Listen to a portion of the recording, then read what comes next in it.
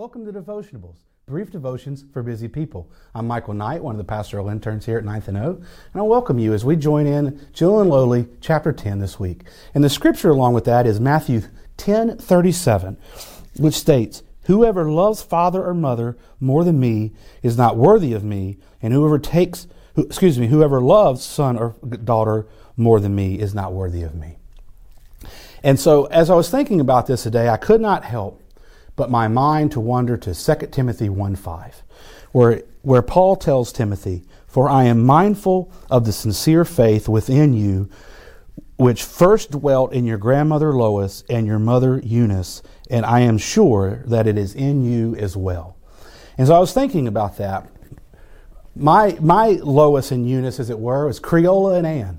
And I was so thankful for, back in 2010, after living a century, my grandmother passed, and I got to speak at her funeral, and it's such a delight, because everyone who knew Creola knew what a godly woman she was. And I got to watch her as a young child, reading the Word and how much she loved Jesus. And I was so thankful for that example. And I see that even in my mother. She bestowed that on her 4 children. And as my mother now, as I watch her become more and more like her mother and her love for the Lord, I am so thankful that I had the example of a mother and a grandmother who loved the Lord in the way that taught me to love the Lord above all things. And so, as parents, I think that all parents seek their best for their kids. They hope better for them in many ways. They hope they're maybe a doctor, right? Like they hope for high education or high profession, or they marry well. They pray for their salvation, and ultimately they do want to bring them up in the Lord. And as Ortlund says, everything that is lovely in God is in Christ. And everything that is or can be lovely in any man is in Him. For He is man as well as God, and He is the holiest, meekest, most humble, in every way the most excellent man that ever was. And he obviously is quoting Edwards in that sermon. And I just wonder, as I think about these things, if we truly believe these things, then why does our culture pursuits come first? Why are college and sports teams more valued or given more precedent in children's lives? Why don't we teach our kids to fear God and love the Lord first? Do they see our example, like Creola and Ann, that I'm so thankful for, and Lois and Eunice that Paul saw in Timothy that he was to be so thankful for? Do we have that for our kids, that they see our example of one that loves the Lord to the utmost, above all other things, and we teach our kids accordingly?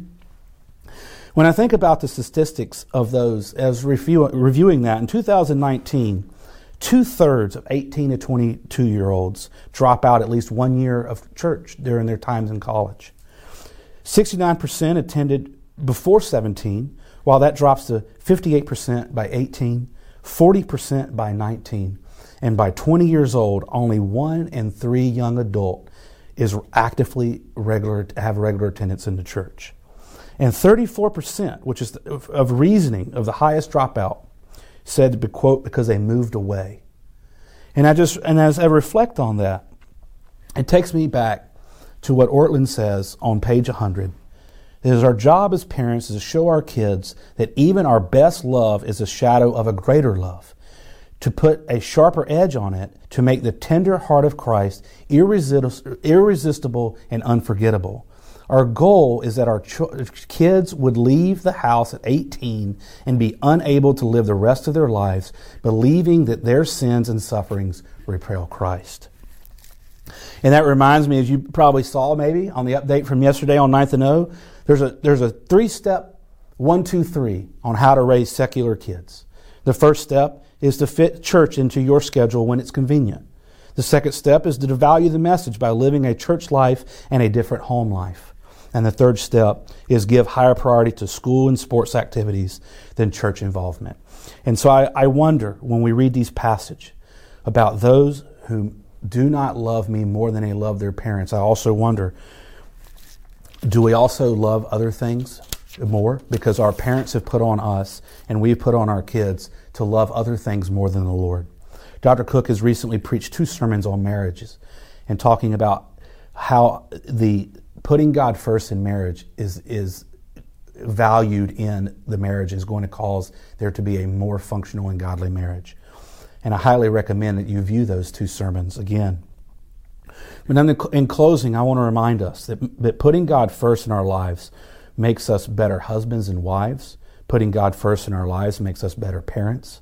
And putting God first in our lives makes us better kids. And so as you go out there this week, I want to encourage you that we are examples to our children and to all those around us, that when we say we love God to the utmost, make sure our hearts are following our actions.